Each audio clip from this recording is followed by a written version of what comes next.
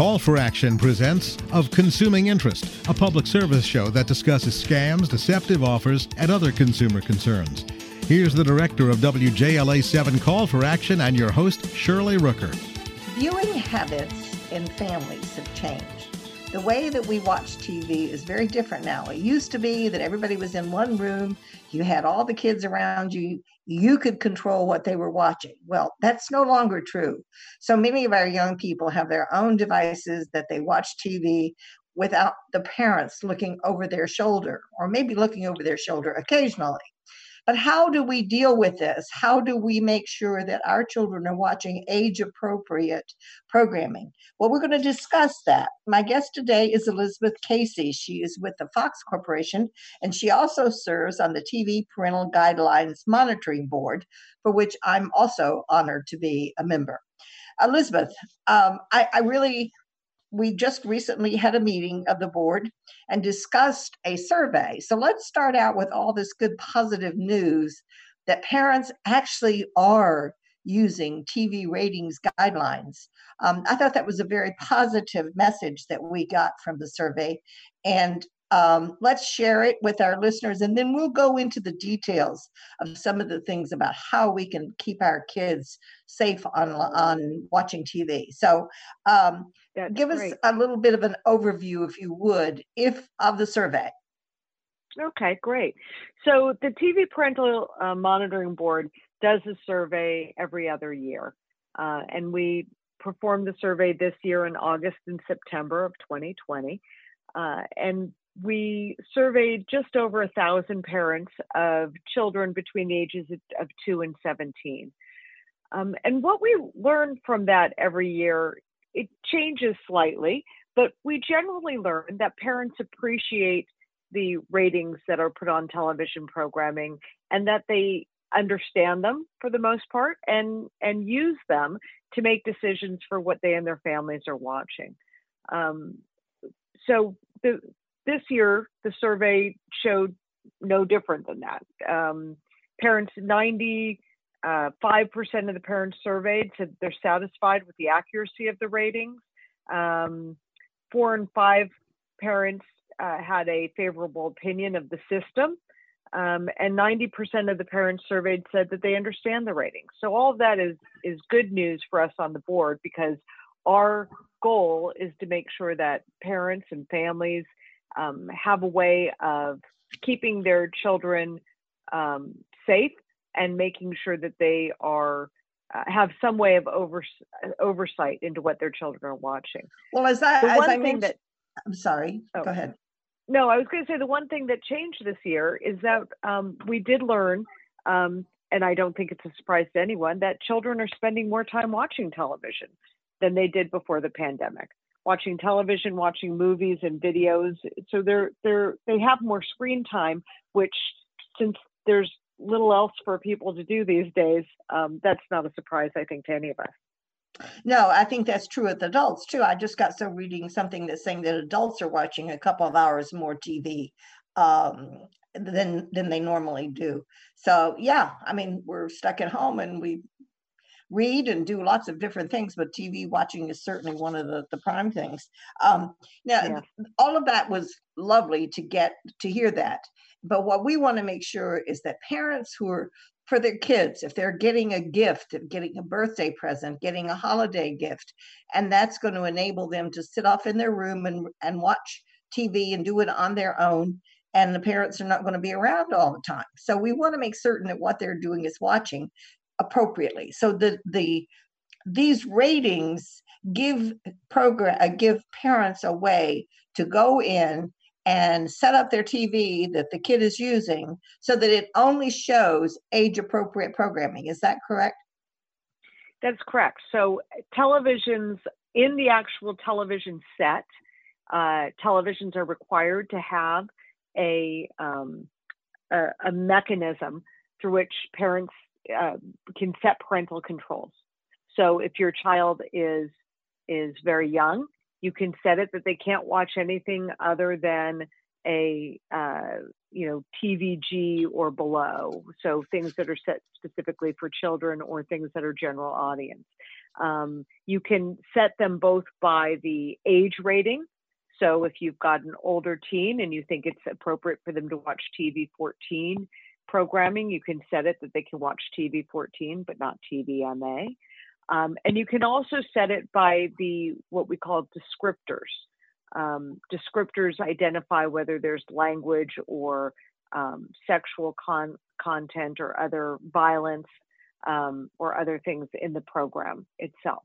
So you can set them by all those different possible combinations.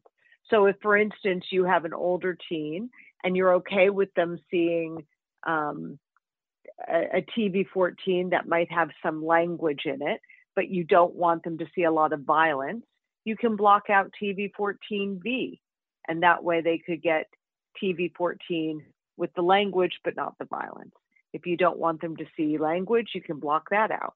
So you can block out in a number of different combinations based on what your family's value system is, and also based on what you think is appropriate for your particular child. And I know, I mean, on my TV set, it's easy to find. There's a listing under settings that says parental controls. Now, so far, I haven't had to use those with my husband, so it's okay. I don't have a small child. I don't have a small child at home, but go ahead.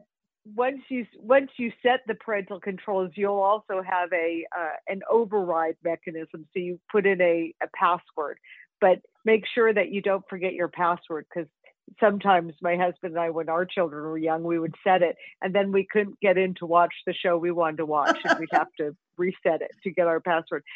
The other way you can do it a lot, if you were on a cable system or on a satellite system, those systems also have separate parental controls. So there's two different mechanisms that you can use, either on your television set or on your cable or satellite, if you're using cable or satellite. Mm-hmm. Okay. Yeah. That's really good. I hadn't thought about that. I'm only thinking of my TV set itself, because I see that all the time. And while I haven't used it, of course, I'm serving on this board, and I'm really honored to be on it and to work with you all with what you're doing. I do want to talk about how the ratings are developed and what kind of time and energy. And I know that there's a lot of time and effort that goes into setting up these ratings and to making sure that they're accurate. And I know that the board spends a lot of time doing that. So let's just take a brief pause here to let our listeners know that they're tuned into Off Consuming Interest. I'm Shirley Rooker. My guest today is Elizabeth Casey. She's with the Fox Corporation, and she also serves on the TV Parental Guidelines Monitoring Board, as do I, and we're honored to be a part of that. Elizabeth, let's just go back a minute and talk about how these ratings were established.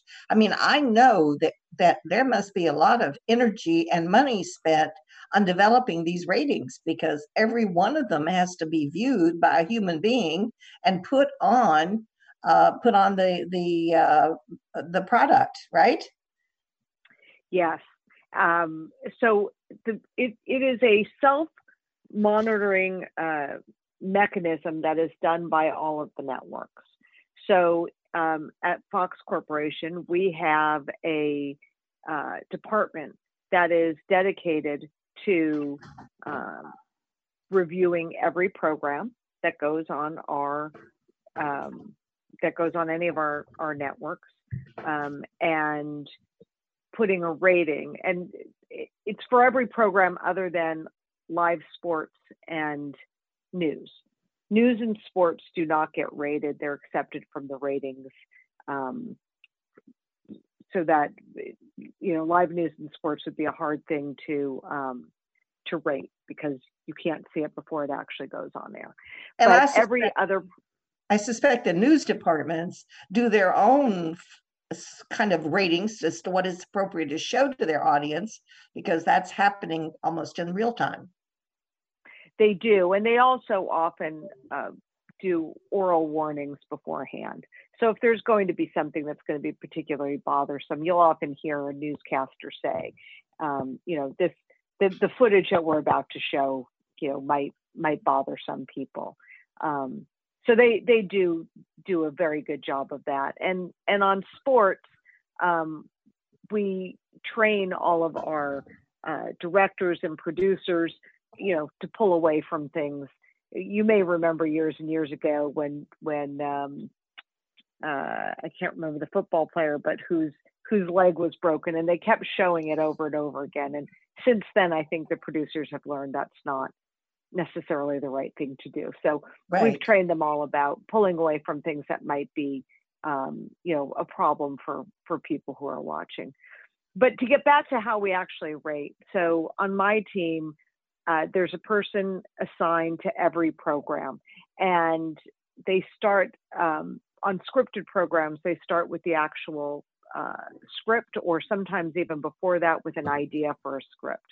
And they're in regular communication with the showrunners and the producers and the writers about what is in the script, and they give notes back and forth about things that will be and won't be acceptable. And then based on whatever that final product is, a rating is given. And there is an understanding from the monitoring board, and I know, Shirley, you've seen this, where we talk about, what is it in today's society that would make something a TV PG versus a TV 14 versus a TV MA, and those norms change over time as society changes, but generally there's certain levels of language and certain levels of sexual content or violence that will raise something to a TV 14 or a TV MA. And we work really hard with our colleagues at the other networks to maintain consistency through this board, which is why it's the ratings consistency board.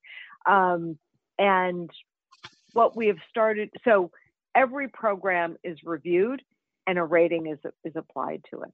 That's incredible. Now, when you say every program, let's talk about talk shows, for example. Are you rating them before they go on the air, or do they have a standard rating that they generally live up to? In other words, this is a fluid situation, so that each installment, for example, of a series might have a different rating? Well, if you're talking about a live show, obviously we can't review a live show before it airs.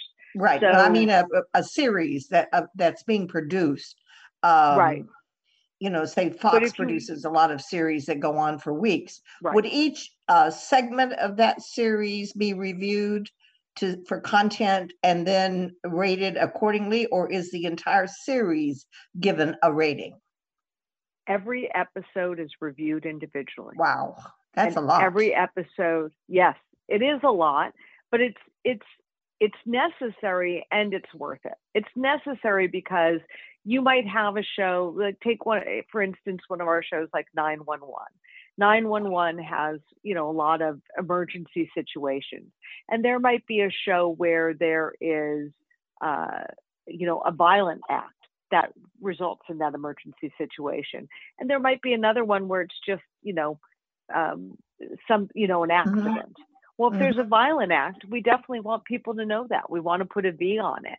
We don't want people to be surprised by the fact that there's some violence in this program. So we do. We watch and rate every episode individually.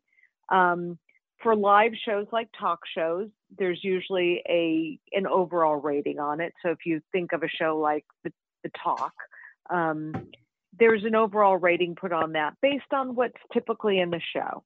If they find out that a show is going to have other topics in it, often in our world, then we'll add another descriptor if we need it, or we'll change the rating.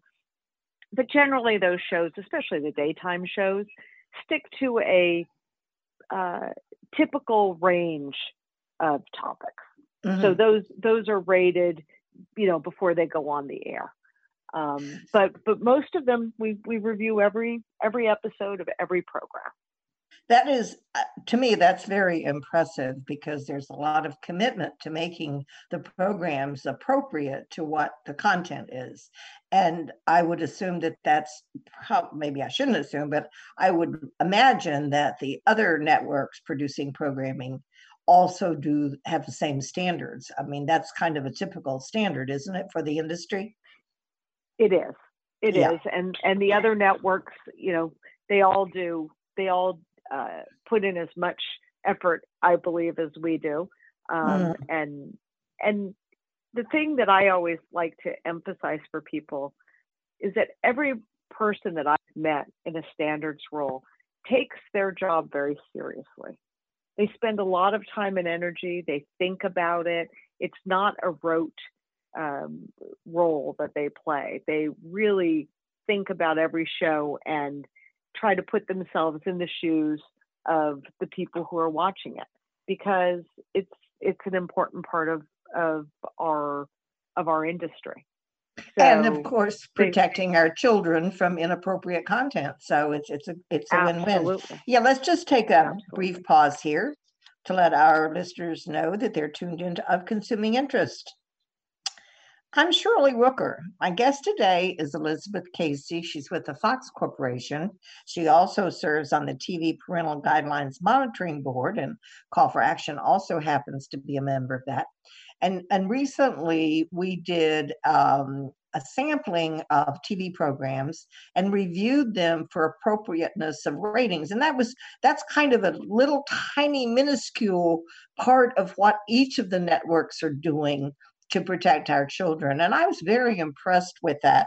Since this is actually my first year on the board, it was the first time I had gone through the review process. That was very impressive, Elizabeth. I have to tell you, I really enjoyed the people that we were working with, but I also felt that the commitment was very serious on their part to see that content was appropriately rated. Yeah. Well, it's actually a new process that the board has just started undertaking recently. What the board does, so your listeners can know, is they have a website that's available, tvguidelines.org, and you can go on there and you can look at the ratings. You can also send an email to the ratings board. So if, for instance, you're watching a show and you think there's a problem with a rating, because as I'm sure you learned, Shirley, from going through the process, ratings are not a science. They're a little bit more of an art, because you have to think about what exactly where the rating should fall. It's not like, 3 of this word and 2 of that means a TV 14. You have to look at the whole show, the whole episode. And so every time that we get an email or a call or a letter from a viewer, the board forwards that on to whichever network would be handling that show. And we re-review the show and we look at it and try to determine whether or not the rating was inappropriate. And if it is, we will change the rating going forward. But one of the things that we started doing, and this is what you were referring to that you took part in, is we started doing an internal audit. So I, along with 3 other members of the board, reviewed programming that was not on the Fox network, that were on some of our competitor networks. And we reviewed programs from the same time of day on a particular day that the board members chose. So they said on April 21st at 8 p.m., you'll review the shows of these various networks.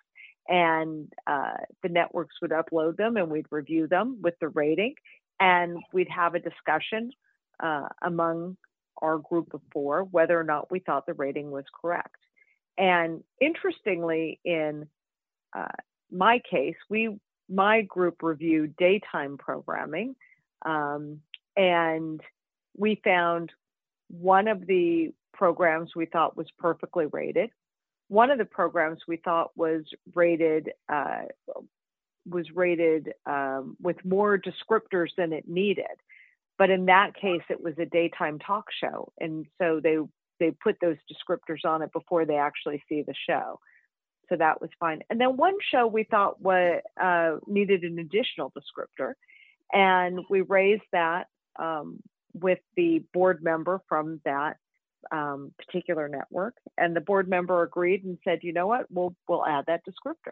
So it's a great way for us to check ourselves and to make sure that we're rating the programs appropriately, not only in our own eyes, our own network size, but that we're being consistent across the television board universe.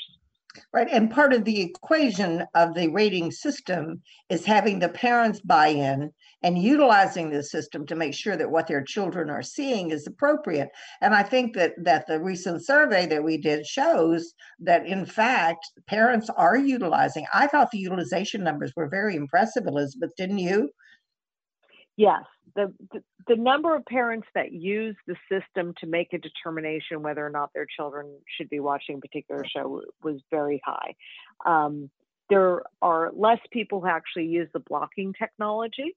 And I suggest for people at home with young children, I used it when my children were young, and I found it to be very effective and a great way to keep shows that I thought my children were not ready to see, off of our family television set. So I do encourage parents to look at those blocking mechanisms. But of course, today, many children have their own TVs. They're not sitting in the room with their parents watching TV like we used to do when we had one TV in the house. Right. So that makes life very different. And I think it also focuses on the importance of having parental controls. Yeah, I do. And the other thing we learn is that parents also are involved in setting controls in their family in other ways. They have family rules. They watch together. I think now that more people are at home, there's probably more family viewing together like we used to do than there was before the pandemic. I know I have some of my adult children living home with me right now during the pandemic, and we end up watching television as a family more often than we did before the pandemic. But what we want to do as the monitoring board is we want to give parents tools that they can use in setting the standards for their family. Right, because it may vary from family to family. Job. Yeah, absolutely. It's the parent's job, and it's the parent's prerogative to set those rules. But we do strongly suggest that they look at the ratings and consider those ratings when deciding what's right for their children. I can't believe that we're running out of time, Elizabeth. I think this has been a very interesting and I think hopefully very informative discussion for our audience. And something to keep in mind as your children receive gifts of TVs and whatnot, make sure that those, if they're viewing them individually, have these controls set up. Elizabeth, thank you so much. Please give us the website that people can go to see the ratings. It's tvguidelines.org. tvguidelines.org. It's got great information there, people. It describes all of the ratings and what goes into them, gives you insight into how you can utilize it to protect your children. Thank you so much. It's been a great honor to have you on, Elizabeth. And I think that what you all are doing is great. So thank you, people, for being here and listening to us tonight on WFED Radio Network. I'm Shirley Rooker. If you want to be in touch with me, it's Shirley at callforaction.org. And we thank you very much for joining us again. Elizabeth Casey from Fox Corporation talking about TV ratings. Thank you so much.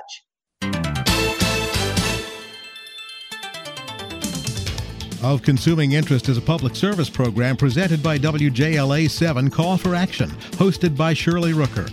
Call for Action is an international nonprofit network of hotlines which offer free and confidential assistance. If you have a complaint, contact Call for Action at 301-652-HELP. That's 301-652-HELP.